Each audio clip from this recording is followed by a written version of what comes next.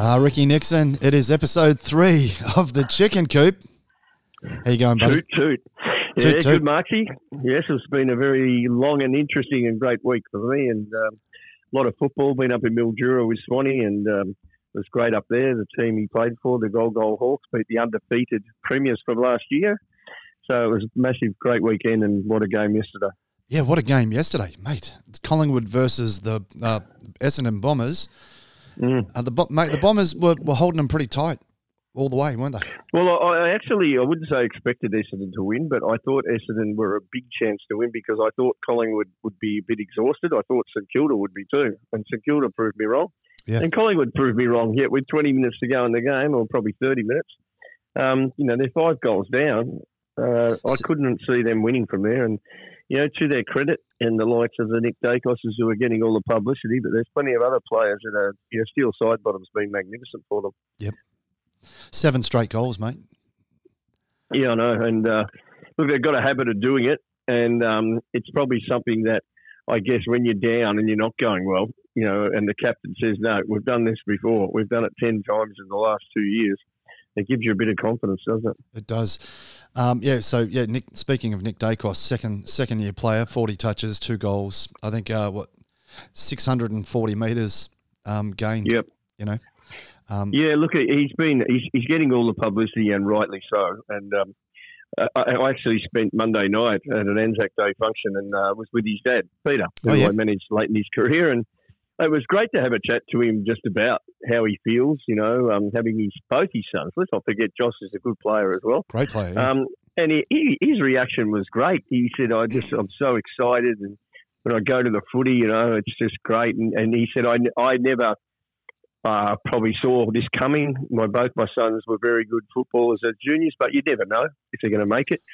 And to be playing like they are, the next thing to cap off, of course, is a premiership. Yeah, well, it's still early in the season. What round are you thinking is the sort of the point where you sort of think it's about 10 or 12, don't you? I always think it's 10 or 12. Although I call it the footy season starts in July, which is probably more around round 15. You've only got to look at the last 7 premierships. They're all won by the team that storms home. How many games do you reckon that a team needs to win to position themselves really strongly for the top 4 by the end of the season? Usually 13 plus to make the 8 and 15 plus to be sort of top 4. At the moment, sure, St Kilda and Collingwood are leading the way, and let's face it, there was only a goal between them when they played in Adelaide, and I don't read much into that because both teams are missing players, and both teams are going to mature differently in the next 15 weeks, and they might mature and play better too. So just while I'm on Nick Dacos, he's getting all the credit, but there's a player I've observed over the last 6 weeks that no one's talking about, yet when you check most of the stats, he's far better than what Dacos is producing, or similar, I should say, probably, not far better. And that's Jack Sinclair at St Kilda. Similar sort of player, and was moved to the half-back line and kicks out from full-back, just like Dacos does. Has got great foot skills, absolute super pace, and reads the play well. And he's the man who's setting St Kilda up at the moment, just like Nick Dacos is. And the two of them, one's getting absolute publicity after publicity, and the other one's a silent achiever. Yeah, well, I mean, St Kilda generally don't sit on the radar as high as Collingwood, though, do they? No, and they never will. And when I say never will, they've always been a team that's had a few Hollywood-type players, I guess. They don't have that anymore. The Trevor Barkers, who, by the way, passed away, I think, on this day, back in the 90s. And, he's my hero growing up, Trevor Barker. Yeah, I think he was a lot of people's. 37, I think he was when he left us. And he just, when I played at St Kilda and played with him, and he became one of my best mates. And people to this day don't know, when I started player management, he rang me and said, Rick, I'm going to help you. I said, oh, thanks for that. How can you help me? Introduce me to players? I said, no, I'll do all that. He goes, mate, if you want to do book sports nights or get me to endorse something, I'll do it for free. I said, really? Right. He goes, yeah. And whilst I still always pay, try to pay him, just to do that was just amazing. And that was the type of guy he was. Yeah, well, he's universally loved, isn't he, Trevor Barker? Oh, absolutely. And, look, he was very much like Tony Modrup, who we spoke about last week.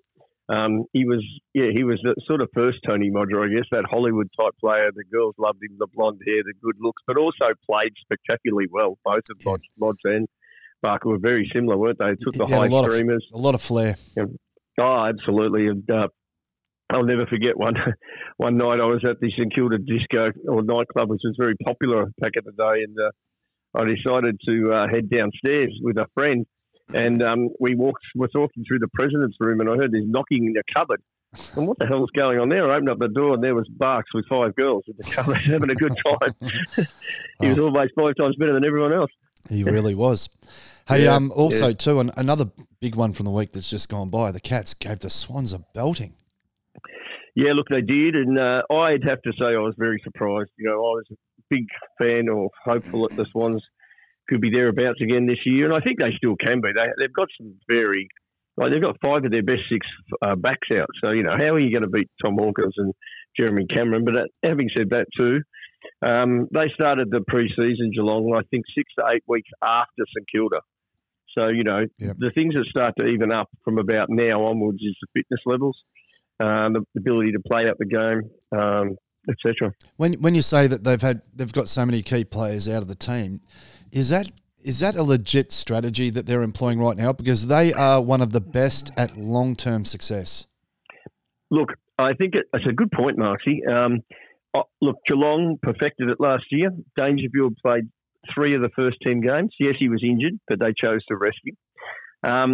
Is it a strategy? I think these days clubs realise if you're a contender based on form over the last few years, you've got to manage the year out. Whereas teams like St Kilda, they just want to win and have to win to get some credibility back in the system or the competition. Yeah. Hey, we've got a few little points to touch on this week. One of them is you and I. We only have big points, Marky. We do. We only have big points. Hey, but tackling and bumping was something that we wanted to discuss. I think that's really at an interesting stage when we're talking about 1/1000th of a second split decision, and how are you ever going to stop that? You're not. Yeah. And if a player does what I'd call an accidental bump and hits the head in a preliminary final, God help us, because it's going to end up in court. And, it's just like the concussion situation at the moment. It's heading down the track of all these legalities now and who's right, who's wrong. How can we fix it or change it? I don't have an answer. I think it's a disaster waiting to happen, this whole area of the game. And, look, it's not just AFL. It's country football. It's women's or girls' football. I saw an incident a couple of years ago where a girls' team was playing, and I spoke to this girl before the game. She was, I'll say a big girl. She was probably 120 kilos, and she was great. She goes, Rick, I love playing football because I can't play netball. I'm too big. I've got too much weight, but I just sit at full back, and I love it. And I go, oh, good on you. She went out in the ground, and in the first 1 minute of the game, a little Asian girl who was 15 and weighed about 35 kilos had her head over the ball, and the girl I was talking about just tried to go in as well, but hit her, and she broke 6 ribs, concussed. And I actually rang Gil McLaughlin that day and said, "Wow, we can't allow this to happen. Not at this level. You can't have 35-kilo girls playing against 120-kilo girls." Mate, there's weight divisions in every other sport, isn't there? Yeah, there is. I mean, I guess in men's sport it's a bit different. You don't often see a really skinny, 40-kilo boy playing senior football. That just doesn't happen. But in the girls' football, we've definitely got to look at something like this because it's. I'd hate to think what an outcome could be because we don't look. There's been a number of really bad concussions this year, and it's not just in AFL. I can tell you, it's in a lot of sports. That's it. And I mean, speaking of sort of having the balance right between players on the field, we're going to be heading into a lot of talk about player trading coming up. Yes, we are. And, to hear this week that the AFL is putting it to the Players Association that players don't have a say in where they're traded to, oh, come on, please. Where's the agents in today's game? Stand up to the Players Association and tell them to pull their finger out. That cannot happen. Where are they getting the idea for this strategy? Is this based around some sort of American baseball or what is this? Yeah, it's following in America, but the big difference is, of course, you get paid millions of dollars over there. And a player is not going to go to a club that he doesn't want to go to improve his career. If you want players to leave the game, I can tell you now, you're just going to set the pathway for them. They're just going to say, finger up, I'm not going to the club I don't want to go to. I don't want to play there. I don't want to go to that city. I'm out of the game. See you later. Well, the implications of being traded without your consent, I mean, it's upending your whole lifestyle. I mean, different state, there's family, there's all sorts of things that come into play. So I don't see how they can bring that in. I just don't see it. Yeah, well, I'm interested in where are the big name agents, the Paul Connors of this world, and Paul's a great operator and he's got some big name players, but I just see this silence from the agents these days. I mean, get on the front foot. You're supposed to be representing your players. Get out there and get the best for them. This collective bargaining, and make sure the Players Association are responsible for delivering a collective bargaining agreement that's not all going one way, and that's the AFL's way.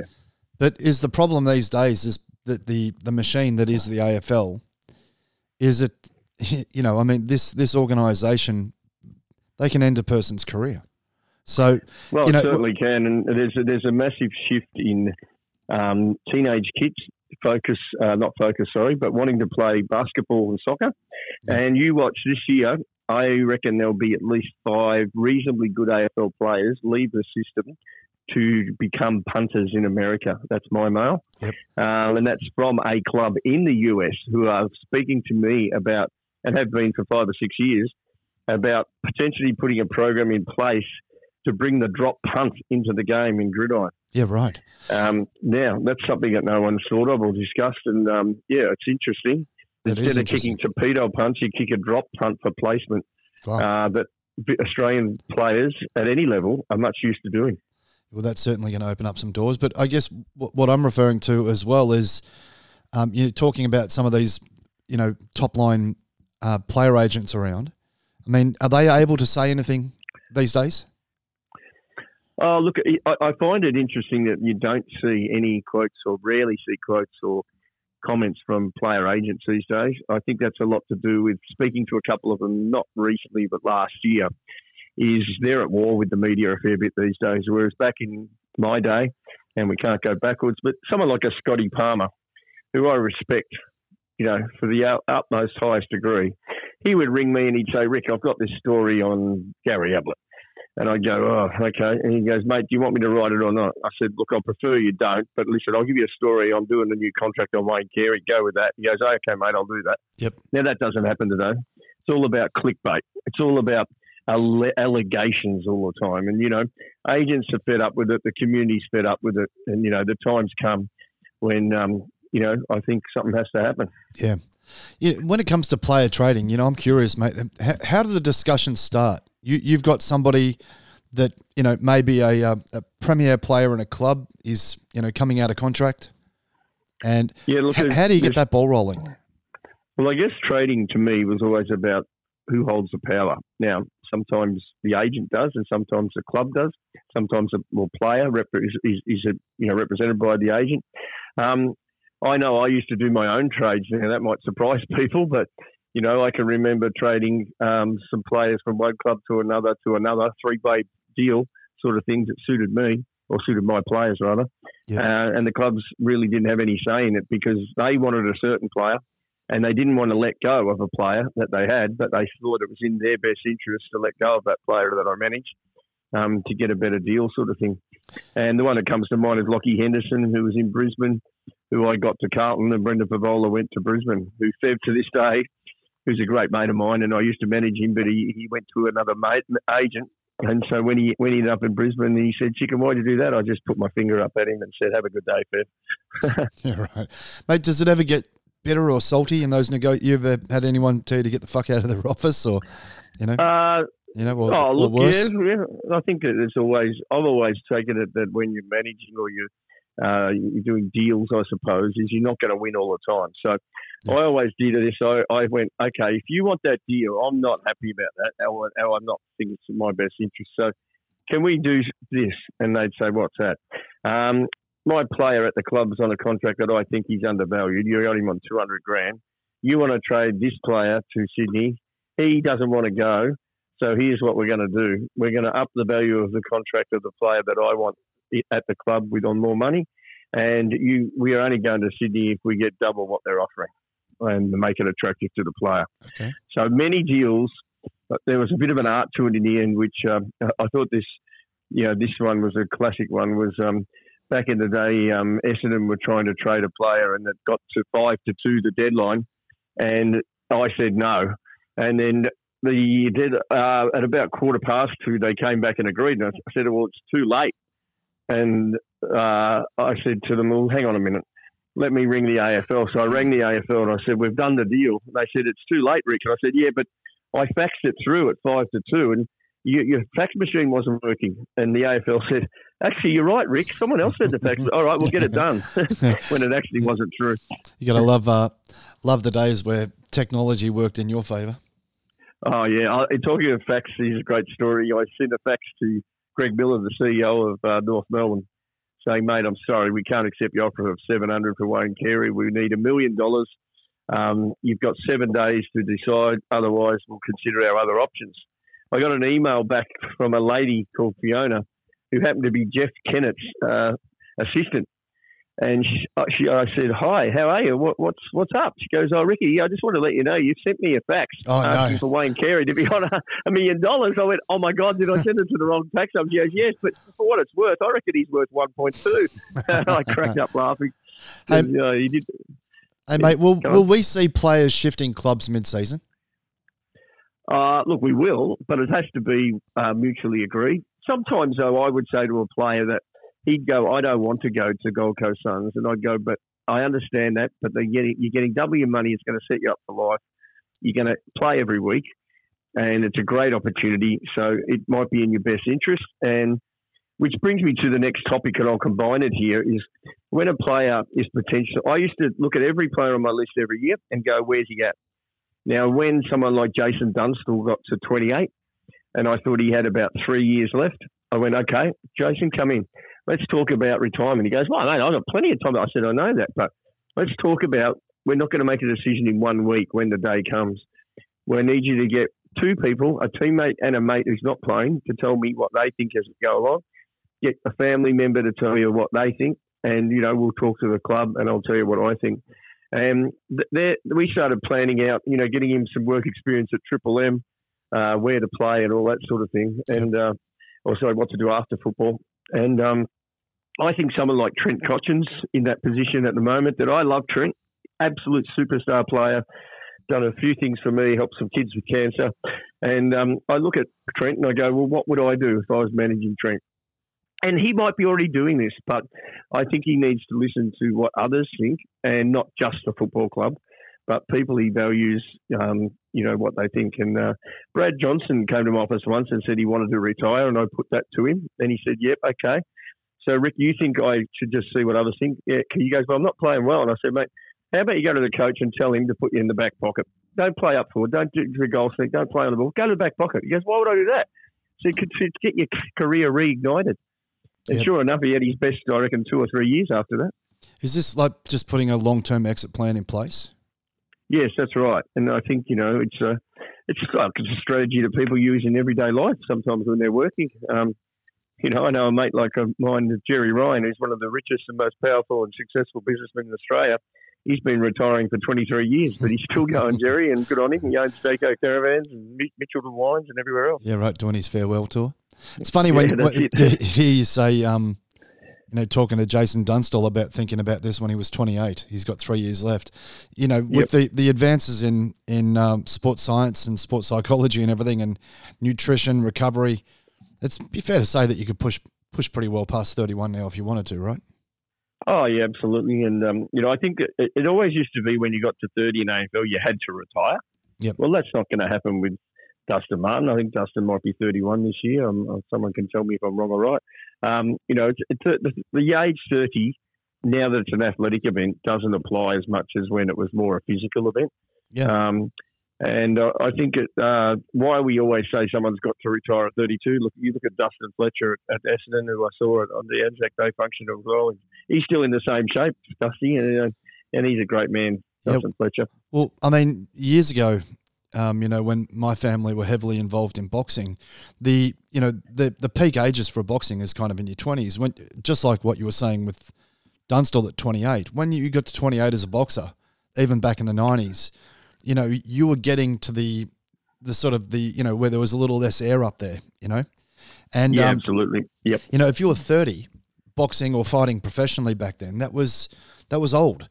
But now, you know, the game's changed. I mean, for example, in mixed martial arts, you see, you know, fighters are not really hitting their physical peak until they're in their late 20s, and they're having the biggest successful part of their careers probably between, say, 26, 27 and about 37, 38. Yeah, absolutely, mate. You're spot on. Right now, what they're looking at is, you know, 40 is kind of the time where they're now starting to go, look, I'm probably at that point where I need to look at getting out of the game. So yeah, no, I agree, mate. Yeah. You know, I can imagine that, you know, if people manage their bodies well, and I know that it's a different kind of sport. There's a lot more running. You know, you're doing a lot of Ks, and that's going to be putting a lot of wear and tear on your body. But there's got to be an extended career opportunity through sports science for people these days. Yeah, absolutely, mate. Spot on. It's been a bit of a crazy week, even a crazy year. I mean, some of the stories we've talked about. The concussion thing a number of times already, you and I, and you know, just after our second episode, I sent you a link with Gary Ablett, and you sent the same link back to me from a different paper. Gary is having some serious health issues regarding, you know, what he claims to be concussion-related injuries sustained playing football, and then, you know, we hear from you know, the king himself, Wayne Carey, who's you know, he's got different opinions. I mean, you managed both of these guys, two of the biggest names to ever play. Seems like they're coming from conflicting sides of the argument. First of all, Gary what do you got to say Wayne about are all great that? friends of mine, and I love them to death. They're both very different cats, but both had one thing in common: they were brilliant footballers. And you know, the headlines that Wayne Carey was bagging Gary Ablett and everything else, I wasn't happy. I was angry about it. And then when I read it, he didn't say anything about Gary Ablett. He just said that in defence of the AFL, you know, and look, I don't agree with his comments, but at the end of the day, he's entitled to them. What I do agree with is he said he thinks he needs his brain tested. Well, I agree with that, Wayne. You've been lacking in that area for a while, but chicken goes bang. But look, what's happened at the Anzac Day function on Monday night, a lot of legends there. Peter Dacos, as I mentioned before, Tony Shaw, Kevin Sheedy, James Hurd. It was great to catch up with him, and Michael Long, who I'll talk about in a minute. But Tony Shaw was on stage, and he basically said that he thought these whole court cases are just a grab at money and everything else. And when it came, and I stood up and grabbed the microphone and said very clearly that I think you should take that back, Tony, because one, you don't know Gary Ablett or any of these players. You didn't manage them. You didn't deal with them when they were going through a terrible time. And whilst I do understand what you're saying, I think you should pull your head in.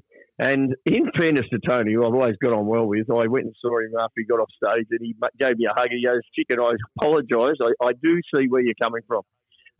So maybe we all need to take a chill pill and let it just take its course." And I agree with that. Look, it's a very difficult situation. I know what I harp on about concussion, but I'll leave it at this. Is at the end of the day, it's like anything in life, you've got to prove. Allegations are allegations. The proof is, for some reason, allegations cop the headlines and the proof never comes out. So we've got to make sure that if someone has a case to take to the courts, then they've got some evidence to back it up. Yeah, you've got to let the science do the talking, that's for sure. But then, obviously, you know, people need to get behind that science and see what we can do to improve the health and safety of the players, especially long term. You know, but you know, it'd be very sad have somebody like you know, Gary Ablett Senior, you know, suffering from these kinds of things, whether it's inflicted through his games playing as an AFL player or not. Just the one thing that no one's aware of, has been once reported, is at the end of the day, the judge or magistrate's going to say, "Well, Mr. AFL, tell us what you did to let Mr. Ablett know about the risks of football." And they say, "Well, we said duty of care, that you've got to be aware that this could happen to you." And I'd love to see them show proof of that. Then they're going to say, Mr. Ablett, tell us what you know. Now, Mr. Ablett might say, well, I'm so depressed, I'm so down, I can't remember things. I don't remember what happened. I just know that I got knocked out 5 times. I know that I felt strange the next day and the next week. Here's the big thing that I'm going to go bang on. What the public don't know, and everyone listening to this podcast tune in, is clubs have destroyed all the medical records of past players back in the 80s and 90s and early 2000s. Now, that is an absolute disgrace, and the media needs to take this up and take them on about it. Yeah. How can they destroy my medical records, let alone everybody else's medical records? The Players Association needs to take this up and stand up for once for the players. Chicken goes bang. Chicken goes bang. But, mate, if they've destroyed those records, then essentially anybody that makes a claim against any kind of injury or suffering that they've got related to their playing days in this sport, it needs to be taken on the face value the other thing that they don't, in a person making the destroy, claim. I tell you, is there's 6 filing cabinets downstairs locked up security-wise in my place that have all the files of every player. And they're handwritten, a lot of them, because back in the 90s, we didn't have we had computers, but I made notes not on every player, but several players who were concussed. And I had no idea we were going to get to where we are now. But I just wrote down some behavioural changes and spoke to doctors at the time about could it be concussion related. Now, there's no probably 100% proof that we know it was, but, for one player, and I won't name him, who was concussed and knocked out, and a couple of weeks later, I was told by his teammates that he was acting a bit strange. He rode a motorbike into Marvel Stadium, into the front reception of my offices, and then into my office. And everyone went, what? Now, look, it's behaviour like that was recorded, and, the proof of whether it was the concussion or not, I understand will be questioned. But at the same time, I'd raise, well, hang on, 2 weeks leading up to for 20 years leading up to when he got concussed, he didn't ride a motorbike into my office. So we'll see what happens. No. Hey, just on Michael Long, I was just going to say Michael Long. Yeah, mate. Great guy, and Indigenous players done a lot of stuff for his community. I said to Longy, do you remember when I first managed you at Essendon? He goes, yeah, Chicken, I remember it. I said, but do you remember when you rang me? You were absolutely panicking. He goes, no, what happened? I said, you don't remember? He goes, no. I'm not saying this is concussion related. I said, what? He was saying, Ricky, you've got to come out to my house now, straight away, mate. You've got to come out now. I said, what's wrong? And he goes, I don't want to say. I just, can you come out now? I said, oh, okay. So I drove out to his house and he had all his family there. And I said, what's wrong, Michael? He goes, mate, what's an ATM? I said, what do you mean? He goes, what's an ATM? Because the club said, I asked the club for my money and they said it's in the ATM. I go, you don't know what an ATM is? He goes, Rick, I'm born in the Outback Northern Territory. It gets better. We went out the street and then all of a sudden we went a few blocks. So I went to where the bank was. And when we came out, he nearly got hit by a tram. And I said, what? Mate, did you see that coming? He goes, what the hell are they? I said, that's a tram. Oh, shit. Loggy, how things have changed.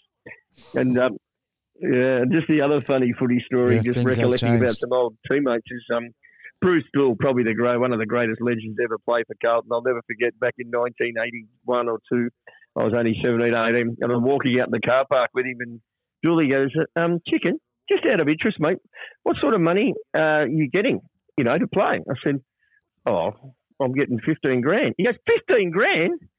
You're getting 15 grand? I said, yeah, how much are you getting? He goes, I'm getting 9. I go, no way. Anyway, next day I come to training, the CEO or the coach would call me in. Jeez. Why did you tell him you were getting 15 grand a game, Chicken? I said, I didn't mean a game. I meant 15 grand for the whole year. He goes, oh, Dooley thought you meant 15 grand a game. I said, no. He was on 9 grand a game. I was on like 500, I think. But great player. Yeah. Oh, fucking hell. That's mate. That shows the discrepancy between the value of playing football. Yeah, absolutely. Now the big game this week too. Sorry to interrupt you, Marty. Swanee is playing out at the Basin, and this is but where it's really exciting is I got a call last night from great friend Cameron Cloak, who I manage, and I didn't realise he's playing for Templestowe this weekend against Swanee. Yep. And I said, well, why don't we make sure that you play on Swanee? Oh, fantastic. You play centre forward, he plays centre back, and we'll decide finally who the greatest Collingwood player of all time was.